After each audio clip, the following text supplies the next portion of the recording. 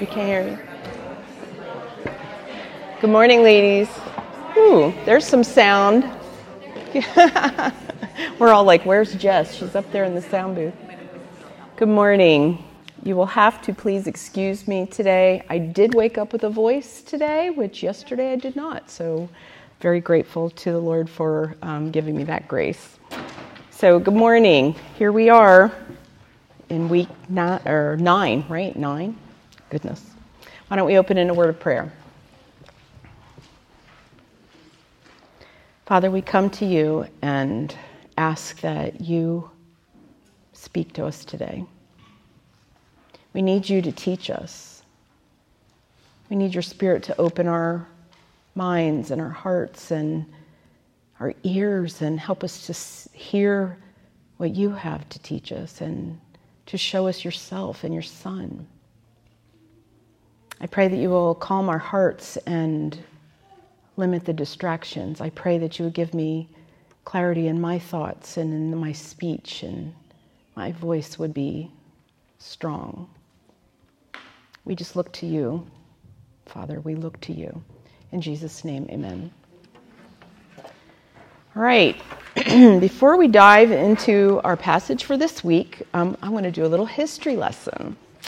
So I thought, hang in there, bear with me, it won't be horrible.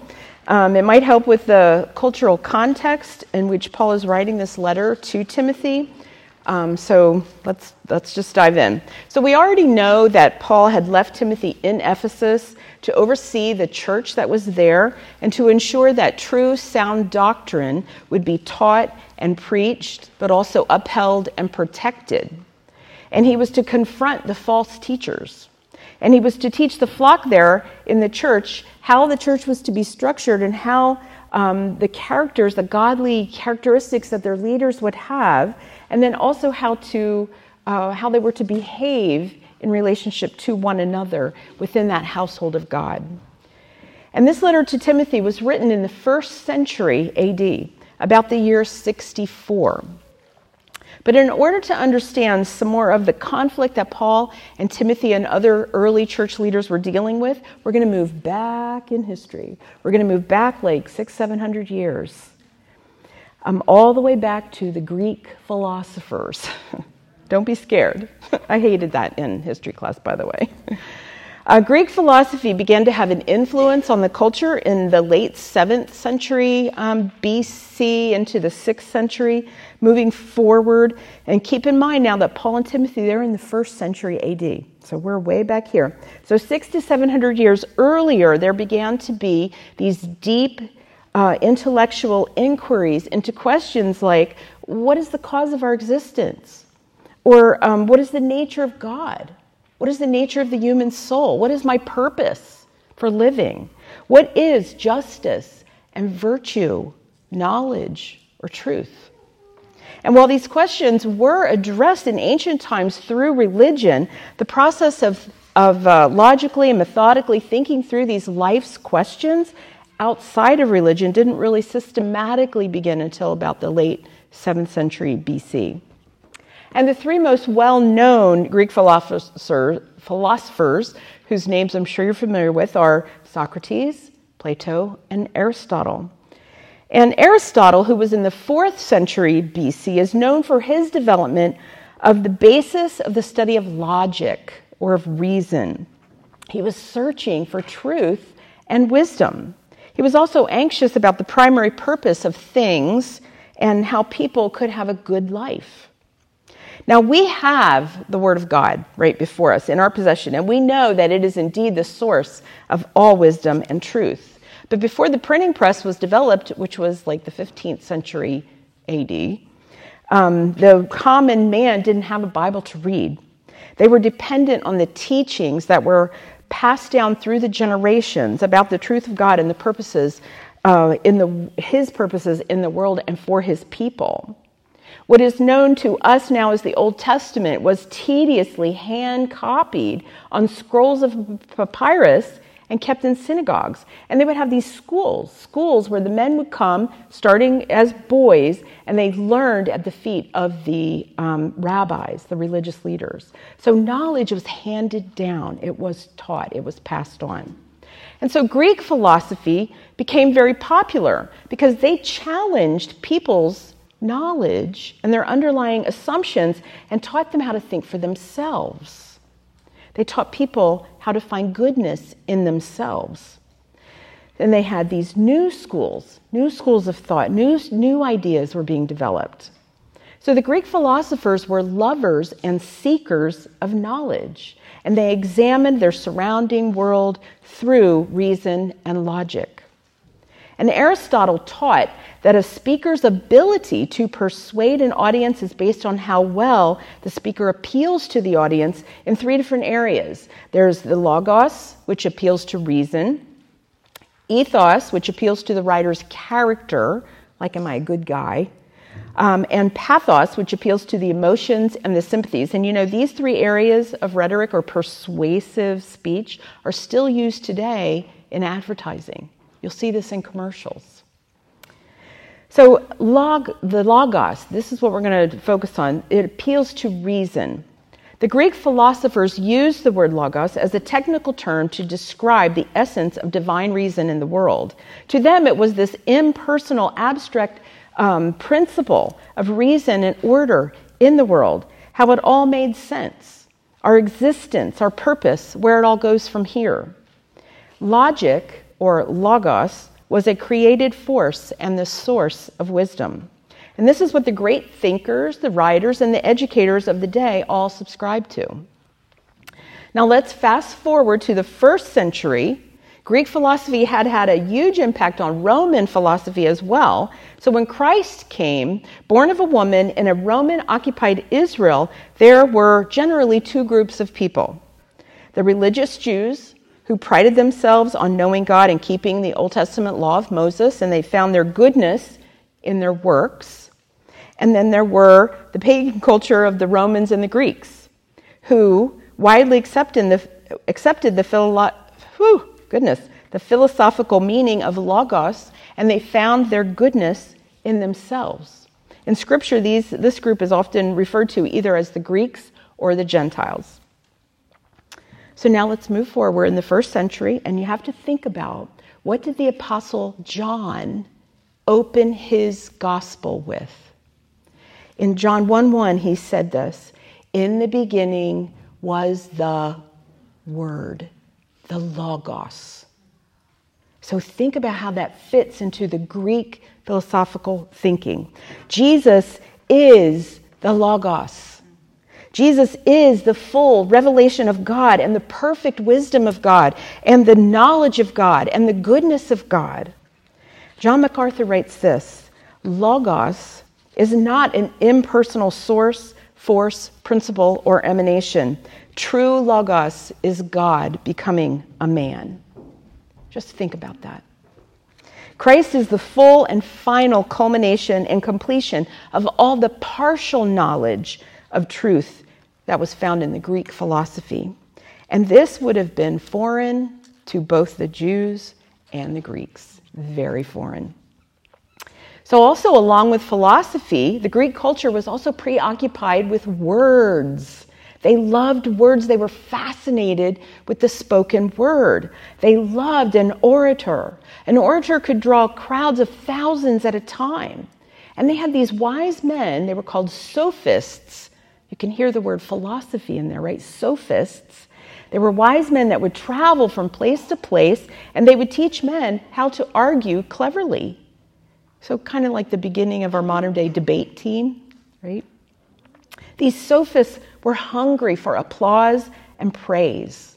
And if you combine that with crowds who were intoxicated with the spoken word, it was an environment ripe for the spread of all kinds of heresies and false teachings.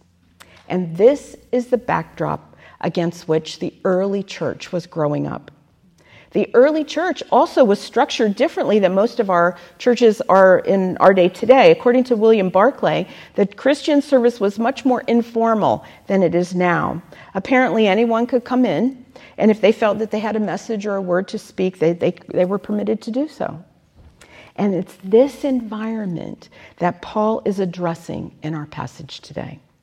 So now let's turn to our passage. If you have your Bibles, you can turn to 1 Timothy chapter 6.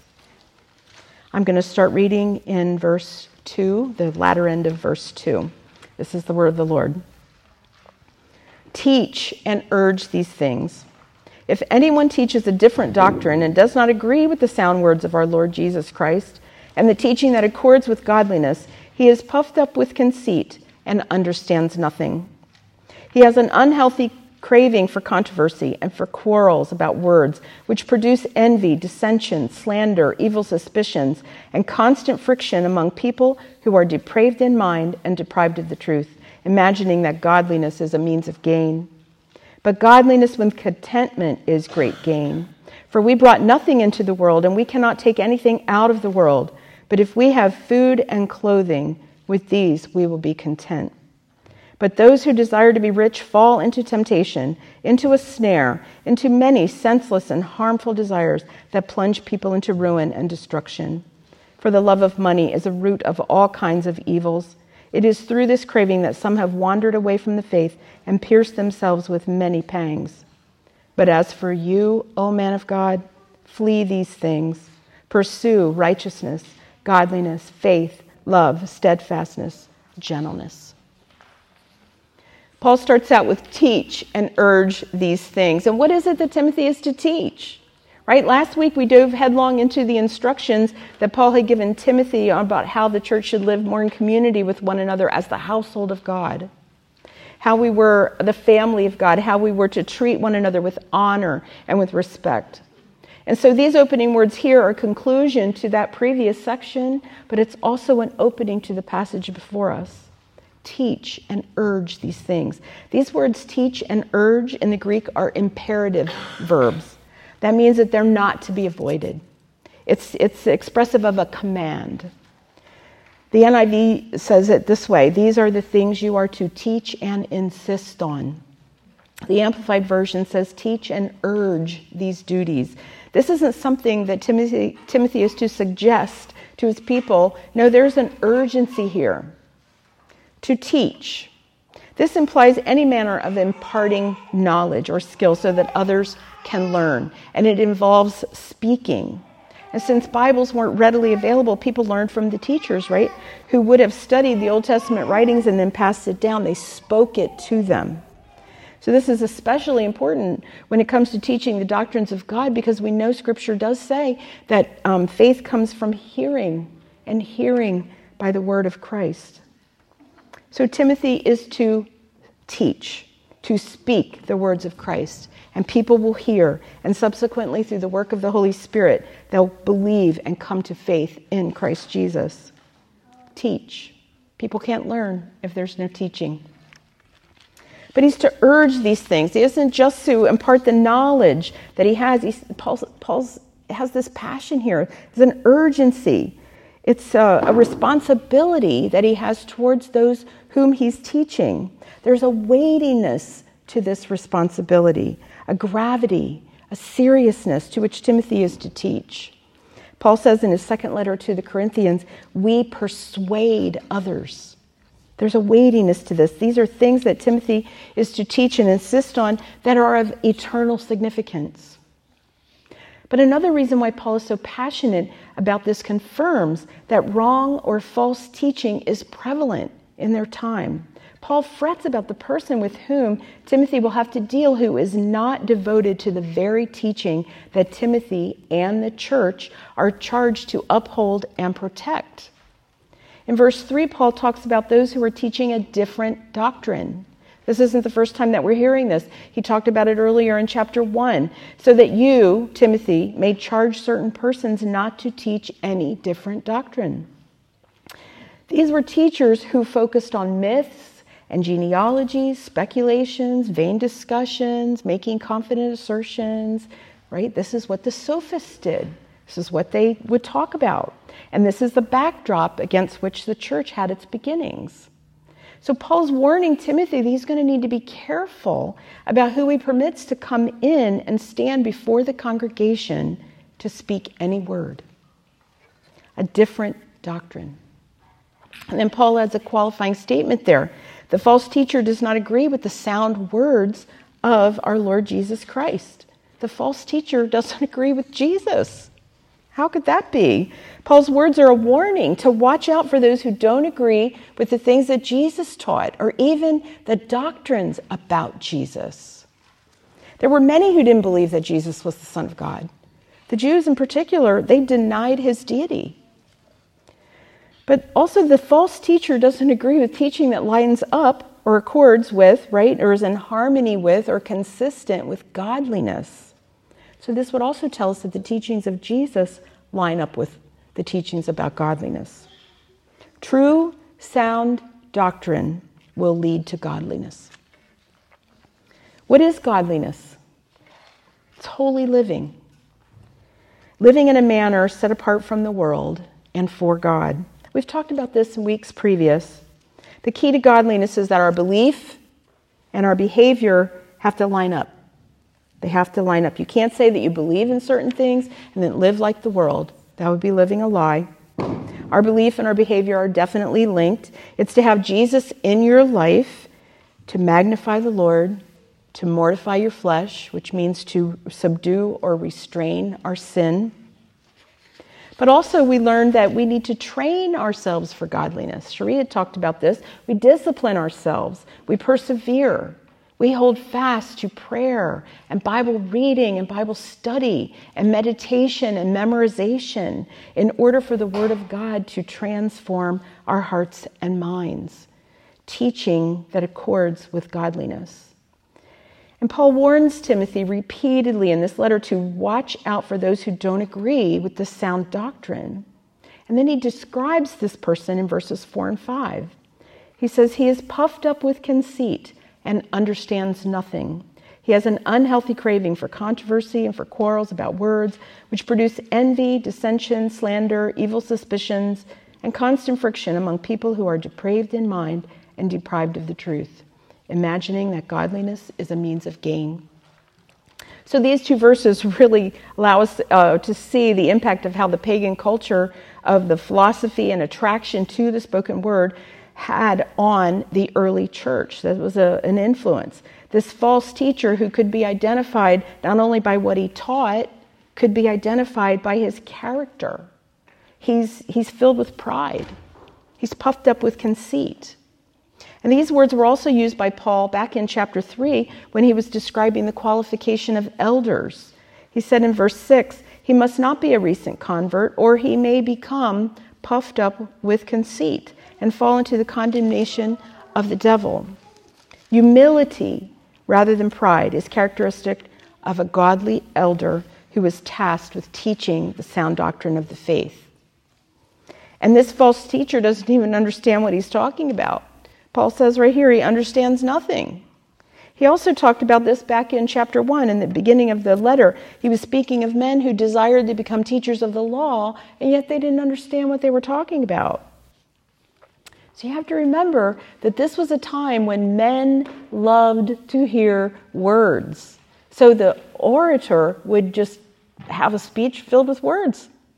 But according to doctrine, he understood nothing.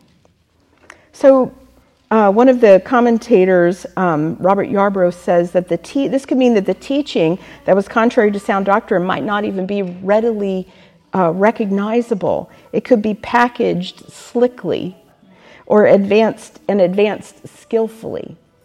Paul wants Timothy to develop like this healthy skepticism so that he can quickly identify those whom Paul had described as ravenous wolves that wanted to come in and were looking to come in and destroy the sheep of his flock. So Paul says to look at the character of such a teacher. What else might he see? He has an unhealthy craving for controversy and for quarrels about words. An unhealthy craving.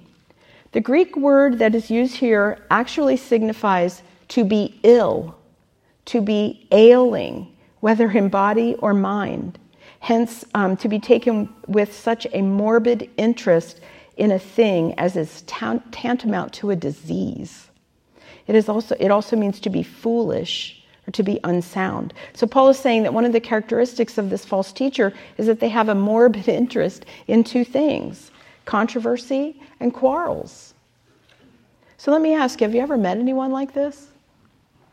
Right? We all have. They just like to stir up the pot. Have you ever been part of a debate team? I have not. I had a son that was on the debate team. It was horrible. I had to tell him at one point, you do not debate me. Drew the line. But I've been told that you don't even have to agree with, right, or accept the side that you're arguing for. Your purpose is to convince the other team that your argument is right. So this is the environment that the early church was growing up in.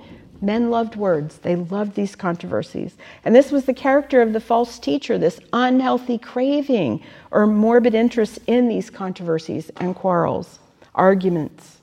And the sophists taught men how to argue cleverly. So rather, the instructions that Paul gave for elders back in chapter 3 stated that men were to be sober-minded, self-controlled, respectable, hospitable, able to teach with a spirit of gentleness.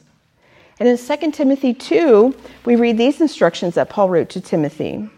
Have nothing to do with foolish, ignorant controversies. You know that they breed quarrels.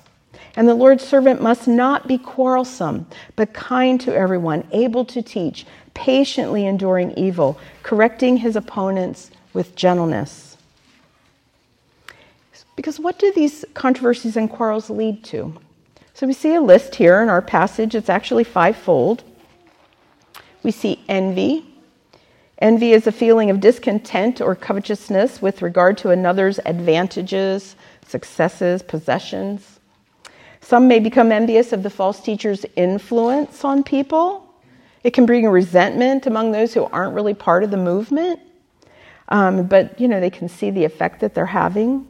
Envy will not promote a healthy congregation. There's dissension, which is discord or strife. Paul wrote in his letter to the Ephesians to keep the unity of the Spirit through the bond of peace. The false teacher's calling card is division. Slander. In the NIV, it says malicious talk. The Greek word used here is the root of our English word for blasphemy. Paul used the same word back in chapter 1 when he described himself as a former blasphemer. He's talking about slanderous, abusive, or otherwise destructive verbal expressions. And this isn't going to promote unity in the family of God. Evil suspicions. Suspicion is to doubt or to mistrust. And the false teacher would plant doubt in the mind of the listener. Maybe you don't really want to believe those things you were always taught. Just let doubt come in. Then faulty belief systems could develop. Conversely, Paul didn't plant doubt in men's minds. His evidence on the validity of the gospel was based on the accounts of eyewitnesses. In 1 Corinthians 15, 3-8, we read this. This is Paul speaking. For I delivered to you as of first importance what I also received, that Christ Jesus died for our sins in accordance with the Scriptures, that he was buried, that he was raised on the third day in accordance with the Scriptures, and that he appeared to Cephas. That was Peter. I would love to have seen what that conversation was like, right? After Peter had denied his Lord, and then he rose from the dead and he appeared to him. Oh my. He appeared to Cephas and then to the 12. Then he appeared to more than 500 brothers at one time, most of whom are still alive, though some have fallen asleep. Then he appeared to James, who was the half-brother of Jesus. Then to all the apostles. And last of all, as to one untimely born, he appeared also to me. He was an eyewitness, right? He bore the testimony, first-hand experience of seeing the risen Christ. There was no doubt there. It's the gospel that is the power of God for salvation, for the Jew first and also to the Greek. Doubt would not promote healthy unity in the household of God. And the fifth thing is, it says, and constant friction. I have to say this phrase in the original language is not preceded by the word and. So it's really not the fifth descriptor in this list, but rather the phrase serves to sum up the other four that precede it. This friction develops among these people, a constant friction, who are depraved in mind. Their thinking is corrupted. These divisive controversies and quarrels about words are going to impair the ability to observe clearly and reason logically. Yarbrough says, when Christ and the gospel graces are spurned in favor of human theories and polemics, clear thought is the first casualty. Clear thought is the first casualty. In a religion that depends on being transformed by the renewing of your mind, clouded thought is counterproductive. This friction develops among people who are also deprived of the truth. Literally, it says they are robbed of the truth. False teaching comes in and replaces the truth of the gospel message that it was intended to bring. The verb means to cheat or to deprive others what is theirs by rights. The controversies and quarrels will inevitably cause this constant friction, and they're going to tear down the people of God, the household of God. And then Paul's warnings back in Acts chapter 20 about the ravenous wolves coming in and devouring the flock will become a reality. And this is what Paul is warning Timothy about. Now, a third negative outcome of these controversies and quarrels is the flawed supposition that godliness is a means to financial gain. Paul has already pointed out that these teachers and subsequently their followers are deprived of the truth. So this is one of the falsehoods that they are subscribing to. Godliness is a means of gain. It's important to note that the word translated in the ESV as gain and financial gain in the NIV does not in itself denote fantastic wealth. Nor is he really specifically addressing this health and wealth teachings of the prosperity gospel in our day, though these words could address that heresy for sure. But in Timothy's cultural context, what Paul objects to in his words here is that the false teacher has reduced godliness to mere financial gain or the attainment of material prosperity. So if you have material wealth, if you have a lot of money, a lot of possessions, then you're godly. That's what he's saying. Something fundamentally beyond our comprehension, which is that godliness comes from being in Christ and Christ in us, has been replaced by the mundane, common, everyday things that we have and need. Human desires and practical needs have eradicated the longing for God and for the fulfillment that humans can experience with God when we're in relationship with God.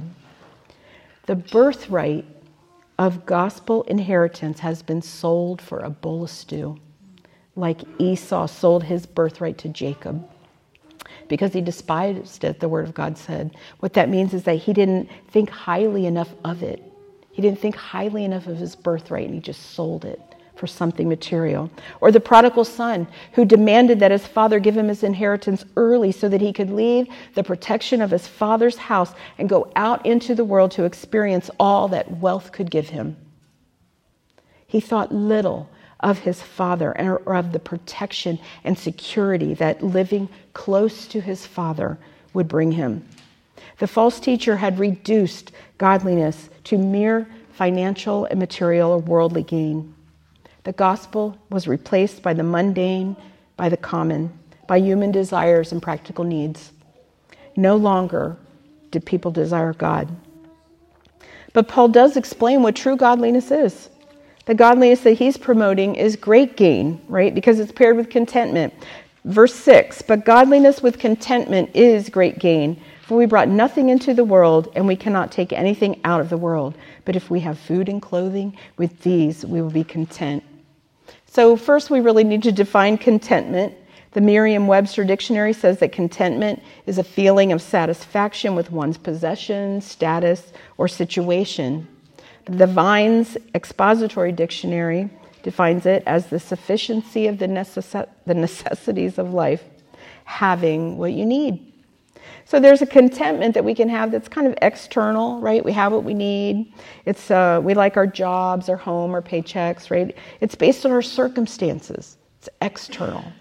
If things are good, we're content. But this contentment that Paul's addressing here is an internal contentment. It's a state of the heart. Paul didn't ascribe to the thinking that he needed to be self-sufficient. This was the teaching of the Stoics at the time. And he also didn't prize the human reason as the source of ultimate truth, which is what the philosophers were teaching. But Paul believed the very words of God, the scriptures, as the source of truth. To live on this earth in the fullest sense of contentment is to have Christ. For Paul, this is the secret of being content in all circumstances, whether in need or in plenty. Listen to what Paul says in his letter to the Philippians. I know what it is to be in need, and I know what it is to have plenty. I have learned the secret of being content in any and every situation, whether well-fed or hungry, whether living in plenty or in want. Paul knew contentment, and it had nothing to do with material possessions or comfort or financial security. Whereas the false teachers promoted godliness itself as a means of gain, Paul says that godliness, when accompanied with inner contentment, is that satisfaction that is grounding in knowing Christ, that is great gain. Then he gives a reason for living with this contentment grounded in Christ. Verse 7 says, for we brought nothing into the world, and we cannot take anything out of the world. You've heard this statement before, right? Robert Yarbrough says, birth and death both illustrate the tenuous relation between life and material goods. Paul wants to relativize, not trivialize or eliminate, right, the importance of earthly acquisitions, since he observes the people tempted to enlist God in their material quests. But Paul is echoing what Jesus said in Luke chapter 12, that one's life does not consist in the abundance of his possessions. That's not what life is about. Yarbrough goes on to say that birth and death both teach that it would be folly to pin even a life philosophy, let alone a Christian theology, on such fleeting hope as material acquisitions. But Paul says if we have food and clothing, with these we will be content. Paul doesn't negate the basic human needs that we all have, but promotes contentment with no more than life's basics. And Paul isn't saying here that there will never be times when basic needs aren't being met in this life, right? We all know situations where extreme poverty is a reality. Paul knew hardships, trouble, imprisonments, hunger, beatings, right? But Paul also knew that God's grace was sufficient for every need or hardship that he had. And we just read in Paul's words in Philippians, I have learned the secret of being content in any and every situation, whether I'm hungry, whether my belly is full, whether I have really basic needs that aren't being met, or whether I have plenty. He's learned the secret of being content, and that is found in Christ alone. Paul wants Timothy to know that true godliness with contentment is having a conscious awareness of God's presence. And if you have life's basics on top of that, then you are very rich indeed. In Hebrews 13:5, the writer there says this, keep your life free from love of money and be content with what you have, for he, God, has said, I will never leave you nor forsake you. True contentment reveals where your desires lie.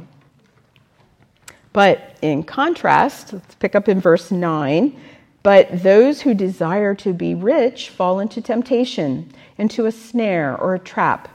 That's also a snare or a trap. Into many senseless and harmful desires that plunge people into ruin and destruction. For the love of money is the root of all kinds of evils. It is through this craving that some have wandered away from the faith and pierced themselves with many pangs. Paul continues with his warnings, speaking of those who have neither sought nor grasped the deepest riches of the sufficiency of Christ. And this bad teaching that they're hearing and corrupted thinking have led people to seek their satisfaction or their contentment in material belongings. And Paul says here that they fall into temptation. It paints a picture of something that was unexpected. It was something they didn't intend to do. And it's a trap. Thomas Aquinas, who lived in the 13th century AD, said this: "Riches are a temptation for those who do not have them, and a snare for those who do." The snare captures people into many senseless and harmful desires. And we should point out that desires are God-given. But just as other gifts that God has given can be corrupted because of sin since the fall, so our desires can also become foolish and sinful and corrupted. These harmful desires will plunge people into ruin and destruction. Now that's a picture. The word plunge. He uses the word plunge. And here this word is used elsewhere in the scriptures to describe people drowning by waves dangerous enough to sink a boat. They are plunged. They are drowned. They are lost in ruin and destruction. And these words, ruin and destruction, describe harmful present harmful effects which last on into the life to come.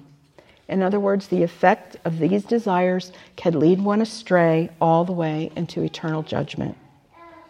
But why do people get drawn into the temptation to get rich? Paul says that in verse 10, "For the love of money is a root of all kinds of evil." Now you took notice, right, that he doesn't say that money is the root of all kinds of evil, right? Money is neither good nor bad.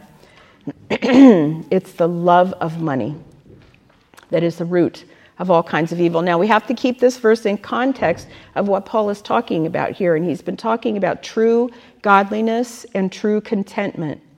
And we said that involves having a conscious awareness of God's presence.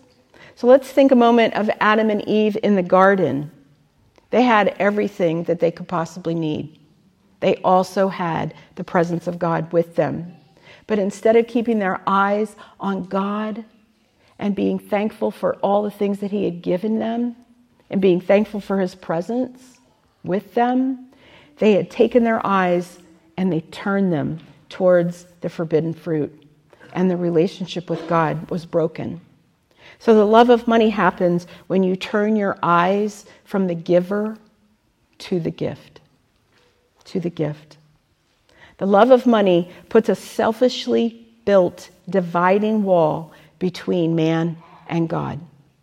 It also puts a wall between man and neighbor. And Paul calls it a root. He calls it a root because roots are often hidden from view, right? The effects of that root or the fruit of this love of money might not be revealed immediately. But Paul says all kinds of evil will grow out of this root. Things like sin and rebellion, selfishness, pride, for starters. It is through this craving, he says, that some have wandered away from the faith. They've turned away. And they've pierced themselves with many pangs. Pierced themselves. The word pierced actually means to impale. That's pretty gruesome, really. But Paul is saying it's a self-inflicted woe. They've pierced themselves by subscribing to loving money. These are sober words, right? This is a weighty matter that Paul is addressing here. And this shows the reason why Paul instructs Timothy to teach and urge these things. Eternal life and death hangs in the balance. But he doesn't end there. He turns his direction to Timothy next, verse 11. "But as for you, O man of God, flee these things. Pursue righteousness, godliness, faith, love, steadfastness, and gentleness." This word "but" tells us that Paul's making this shift. He's speaking directly to Timothy.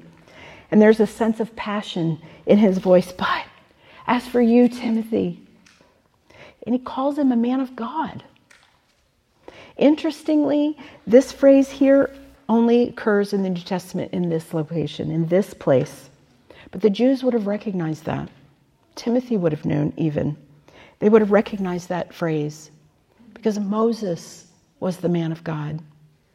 And prophets like Elijah and Elisha and even David, they were called by this name, man of God. I wonder if it caused Timothy to do a little gasp, like, It's very unlikely that Paul was telling Timothy, you're going to be the next Moses. That is not what he's saying here. But it does speak to the solemn role and responsibility that Timothy, as the leading elder in this church in Ephesus, that he's carrying. It speaks to the gravity of the tradition that God is intending to lead his people through chosen shepherds and leaders who will teach his word. But we also know that these words aren't intended just for Timothy. They're for all of us, since Timothy was called to a way of life that would be an example to his people in his church and subsequently for us. An example for them and for us to follow. And what is Timothy called to do? To flee these things. What things? All the things that he's been talking about in this letter. He's to flee false teachings and false doctrine. He's to flee pride, controversies and quarrels, the pseudo-godliness of a materialist ministry, and the love of money. Flee these things. And then he tells him what to pursue, right? The opposite of fleeing, which would be running away from something, is to run after something. So Timothy is to run after this list of 6 things. Let's talk about these. Righteousness. Living out our union with Christ. This is our progressive sanctification, right? Not that we will become sinless in this life. We will not. But there's this already but not yet state of being righteous, but also being made righteous.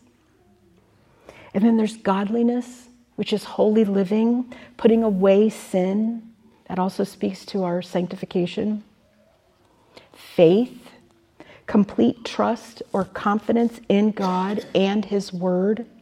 What he says is true, what is the truth that people are looking for, or they think they're looking for. Love, this speaks to the affection, the goodwill, the brotherly love, behavior that's directed towards our fellow believers. Steadfastness, which is an endurance, remaining faithful. Timothy had a rough road ahead of him. We also have rough roads to travel, don't we? We do. And we need to hang on and hold fast and persevere. Gentleness. This conveys the opposite of an overbearing attitude. It speaks to how Timothy was to do his work, not in weakness, but with sensitivity and empathy, and also how we are also to speak as we witness to those in the world around us. So Paul gives Timothy a summary here at the end of our passage this week of what he is to pursue. And Paul needed to impress on him how he was to act in his role in the ministry at this church in Ephesus. And so also for us, it's a summary of how we are also to act, how we are to behave. But we might ask, well, how does one pursue these things? We certainly don't want to make this a list of qualities to work on so that somebody can say, oh yeah, I see this in her, but this one here, not so much. Right? It's not a list of things to do. If we try to work at these things in our own flesh, we're going to get nowhere and we're going to fail.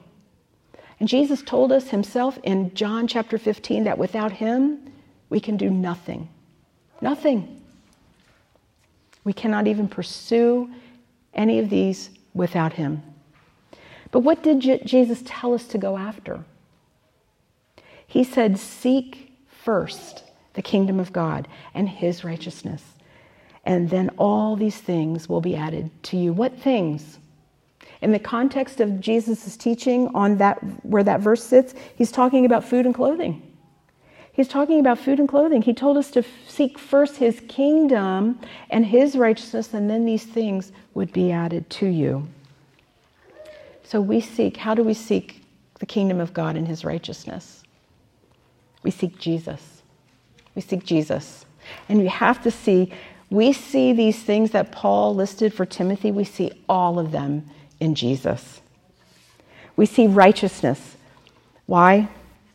In 1 Corinthians 1:30 it says, and because of him, because of God, you, those speaking to us, you are in Christ Jesus, who became to us wisdom from God, righteousness, and sanctification and redemption.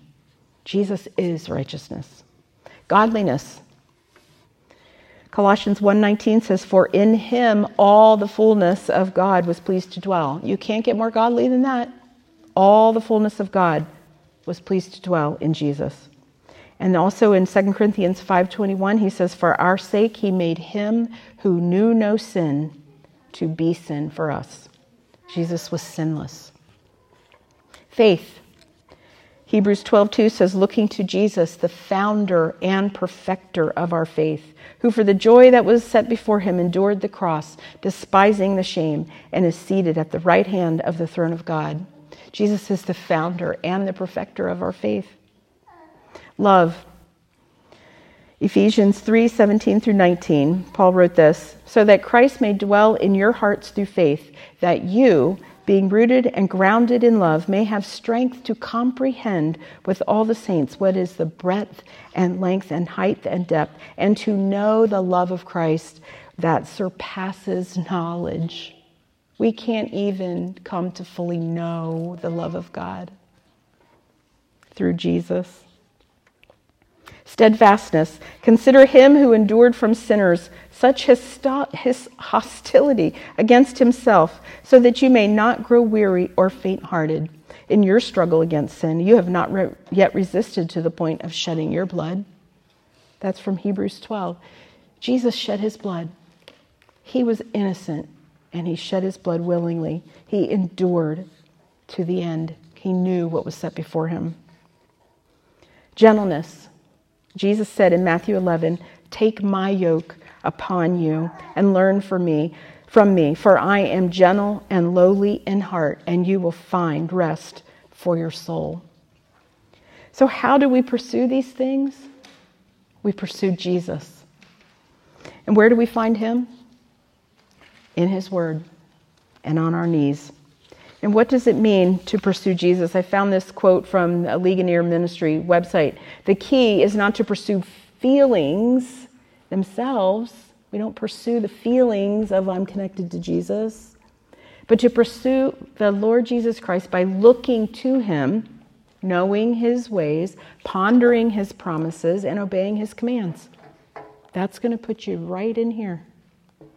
Faith is what gives birth to the feelings. Feelings don't always come first. That emotional component of the Christian life isn't always present as we would like it to be, right? But we persevere. We hold fast despite how we feel. The feelings come along. They will. We don't pursue the feelings, but we pursue the Lord Jesus Christ. Ladies, we become what we behold. We've heard this a lot. We have to behold Jesus. And we do that in his word. In 2 Corinthians 3:18, Paul wrote this, and we all, with unveiled faces, beholding the glory of the Lord, are being transformed into the same image from one degree of glory to another. For this comes from the Lord, who is the Spirit. We, in the word of God, have an unveiled face, and we are beholding the glory of the Lord. And that is what transforms us. Because without him, we can do nothing. Let's pray. Father, we ask that you would help us to examine our hearts. Help us to come with humility before you. We ask that you would help us to see if we are seeking after things of the world. We need you to transform us. And not only our minds and our hearts, but our desires as well. Give us a hunger and a thirst for your truth, for your word. May we desire to look like Jesus and to reflect him, to those in the world around us. We ask all this in your name. Amen.